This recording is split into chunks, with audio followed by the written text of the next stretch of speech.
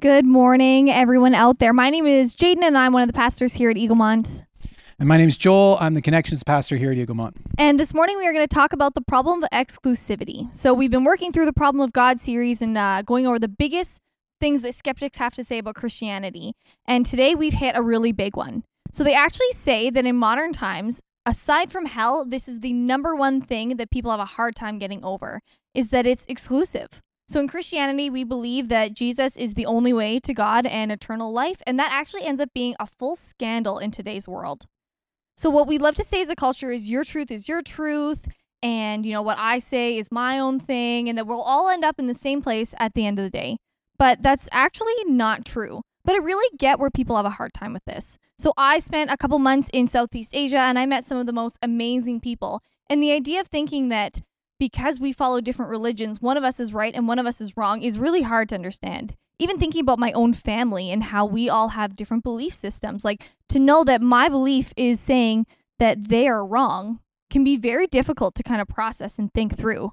It fights our nature, and our most common cultural response is that we'd like to just be a little softer, a little more gentle, and everything is right. So many actually find it extremely offensive to claim that there is only one way to God. In a recent article through Maclean magazine titled How Canadian Are You?, which that's quite the title right there, more than 30% of Canadians were most uncomfortable around evangelical Christians, a similar percentage to the top untouchables like child abusers and drug addicts and things like that. That's what we're equal with. Wow. So that's encouraging this morning, church. This is because Christians are viewed as narrow-minded bigots who believe that their way is the only way. The belief that Christianity is exclusive. And that's what people don't like. But it is a logical impossibility that all pathways can lead to God. So somebody has to be right and somebody has to be wrong. So in the study of logic, there is the law of non-contradiction, which means two opposites cannot be true at the same time. So the repulsion to the exclusivity is not so much a logical response as it is just leaves a bad taste in our mouth. Yeah. And now, Jaden, in North America, we love this idea of inclusivism. The idea that no one has really a lock on truth. All religions really have some measure of the truth and are merely just different paths essentially to the same God or whatever transcendent reality exists. It's essentially the all-dressed chips of all ideology. Atheism says all religions are false, while inclusivism says all religions are true. What this ends up looking like is essentially hedging your bets. One God doesn't necessarily exclude the other gods, so don't limit yourself to just one when you can believe in all of them at once. Why would you order only one meal when there's a buffet with all of your favorite meals right in front of you?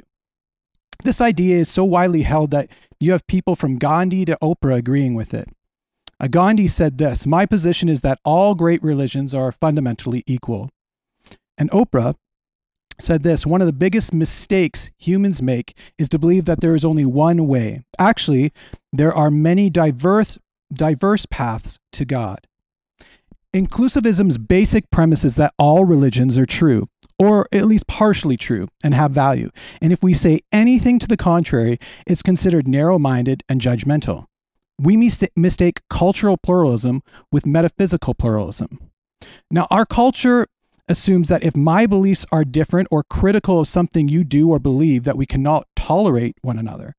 Because we mistake cultural pluralism, which is acceptance and celebration of different cultures, peoples, races, and religions. We live in a society today that's a mosaic. We all make a beautiful culture that is Canada. And that's something that is great and worth celebrating. It's beautiful that we can all love one another and learn from each other's cultures. And even more so, for those of us that call ourselves Christians, we need to fight for the rights of other cultures and other religions. The Bible uses the word shalom, meaning peace and justice. So cultural pluralism is great, and even more so, it's biblically mandated. There are so many places in the Bible where Jesus explicitly says, love each and every person as he does. But going back to shalom, peace and justice is what we are called to do as Christians. We are flawed human beings, so we actually can't accomplish justice ourselves. I don't think anyone can argue against this, especially looking at our world right now and seeing all the things that are happening. We are not the ones who are able to bring that. Our sinful nature has taken away our ability to have true justice, and the only one left who can bring it is a rightful judge. So God. However, peace is something that we can have. And what is in our heart is what overflows out of us. So I'm going to read from Ephesians 2:14 and then 17 to 22. For he himself is our peace, who has made two one and has destroyed the barrier, dividing the wall of hostility, by abolishing in his flesh the law with its commandments and regulations. He came and preached peace to you who were far away and peace to those who were near. For through him we have both access to the Father by one Spirit. In him the whole building is joined together and rises to become a holy temple in the Lord. And in him you two are being built together to become a dwelling in which God lives by his Spirit. So Christ came and brought justice to the Jews and Gentiles. And now these are people who would have had no anything in common. They would have had nothing to do with one another. And in the same way, Christ can reconcile each and every one on earth to himself. We cannot reconcile ourselves to one another without first being reconciled to God. He has given us the peace that we need to be able to bring to others, and we can't have that unless he is in us. It's his love that makes us love. And in order to address racism, we must first reconcile ourselves to God, that we hold the same heart and his love for his people. So we take cultural pluralism, which is awesome and biblical, and we somehow just morph it into metaphysical pluralism, which is an absolute disaster when you look at it. So metaphysical pluralism is saying that all ideas, all convictions, all world views, everything is true. But all beliefs cannot be true without fundamentally changing what they are. So metaphysical pluralism is rooted more in an emotional sentiment rather than actual logic. So Christianity is also not alone in being exclusive to its truth claims either. Islam is exclusivist. It teaches that there is one God, Allah, and Muhammad is his prophet. So in Islam, heaven is a paradise of sensual pleasure for some, and hell is for those who oppose. Allah oppose Allah, and then they reject the teaching of Muhammad. So the only way to go to heaven is to convert to Islam, which includes believing in their 6 main doctrines and practicing the 5 duties. But then when we look at Buddhism, it's another exclusive religion. It rebels against Hinduism and basically ended up being its whole own thing in itself. But it comes down to you have to choose to believe in it alone, and that's it. So we're not the only ones that have an exclusive view. Even atheism, of course, rejects all beliefs, and it says that nothing can be true.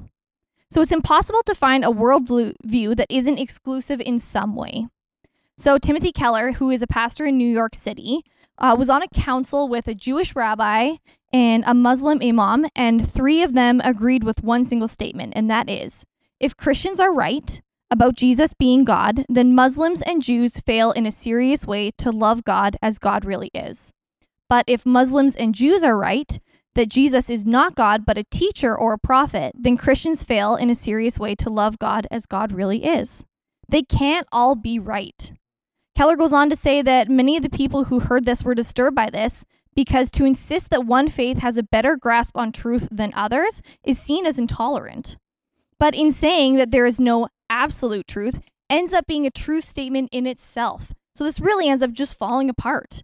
That statement is saying that these exclusive religions cannot be true themselves because they are exclusive. Inclusivity is a worldview built on contradicting system of thought, and therefore it needs to be abandoned. Here's the great irony of the inclusivist position. It is the most offensive position of all because it says that every worldview is actually wrong. And what it does by trying to include everybody, it excludes the exclusivists. So, I mean, what do you do with that? It says that their view on religion and all truth is right where everyone else is wrong.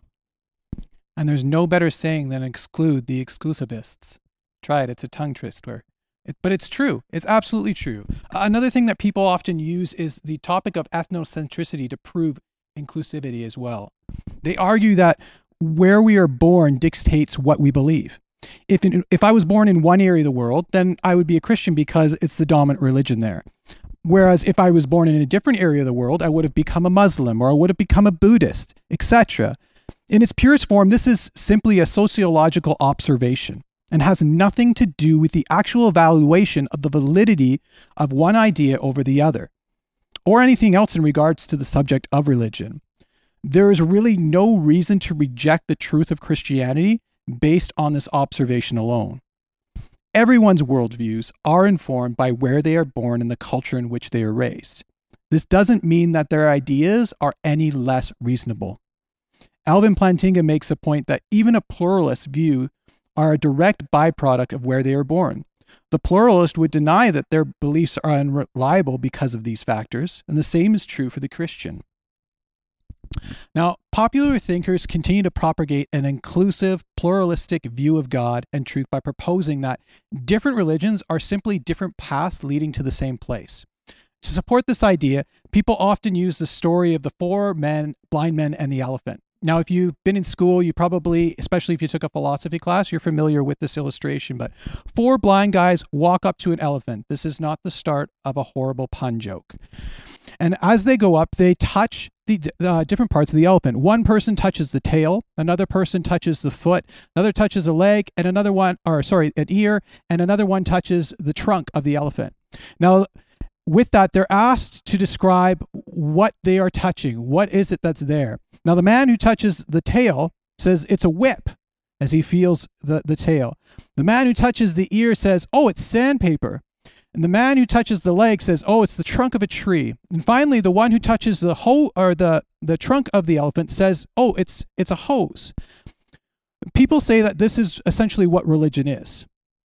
This is all the different religions blindly trying to find their way to God. They're just trying to do it in different ways. Here's the problem with this illustration, though. This viewpoint claims something itself that it says no one else can. Leslie Newbigin, a missionary in India, says this: this story backfires because it is being told from the vantage point of someone who can actually see. Someone who is not blind and someone who does have a comprehensive vision and understanding of reality, which the story itself claims no one can. We're just all blind men reaching out desperately to figure it out. The real point of the story is actually the complete opposite. It's the immensely arrogant claim of one who sees the full truth that all the world's religions are simply groping for. It embodies the claim to know the full reality which it claims religion cannot. To put it another way, by saying there is no such thing as a comprehensive vision of truth, a person is claiming to have a comprehensive understanding of all truth. If you hold to a worldview that contradicts itself like this, you have to abandon it. It doesn't work. In real life, we need to ask what is actually true and what is historically correct. So some skeptics see Christianity as a crutch, something that makes weak-minded people feel better, something they can lean on and they can believe. So the author of the book, The Problem of God, which this series is based off, Mark Clark, he even thought to himself before he had become a Christian, he said, religious people must use God to find comfort during difficult times, but that doesn't make him real.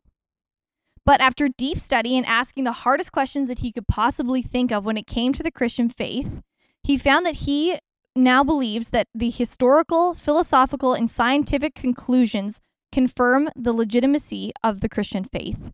So beyond believing that Christians only believe it because it's comforting, they really look and see that Christianity is not all that comforting at times. Because the reality is that it's a belief with consequences. And these consequences mean that there are things in our lives that we need to give up. So we believe that Christianity is not just true because it makes us feel better, but true because it works. It sets people free. It liberates us from the pains and restrictions of the broken world around us. And it gives hope in the midst of despair and a transcendent perspective in the direst of circumstances. John 8:32 says, "The truth will set you free." So I can't tell you what to believe, but I can tell you that Christianity is the only religion and worldview where we don't have to earn our way to God, but that God came to us. It's not based on what we do, but it's based on what he has done. Romans 5:8 says, "But God demonstrated his own love for us in this. While we were still sinners, Christ died for us." He came and he died for us before we did a single thing for him. We didn't have to get things right. We didn't have to prove ourselves because we were offered unconditional love. The exclusivity of Christianity came at the price of a perfect Savior who gave his own life for ours.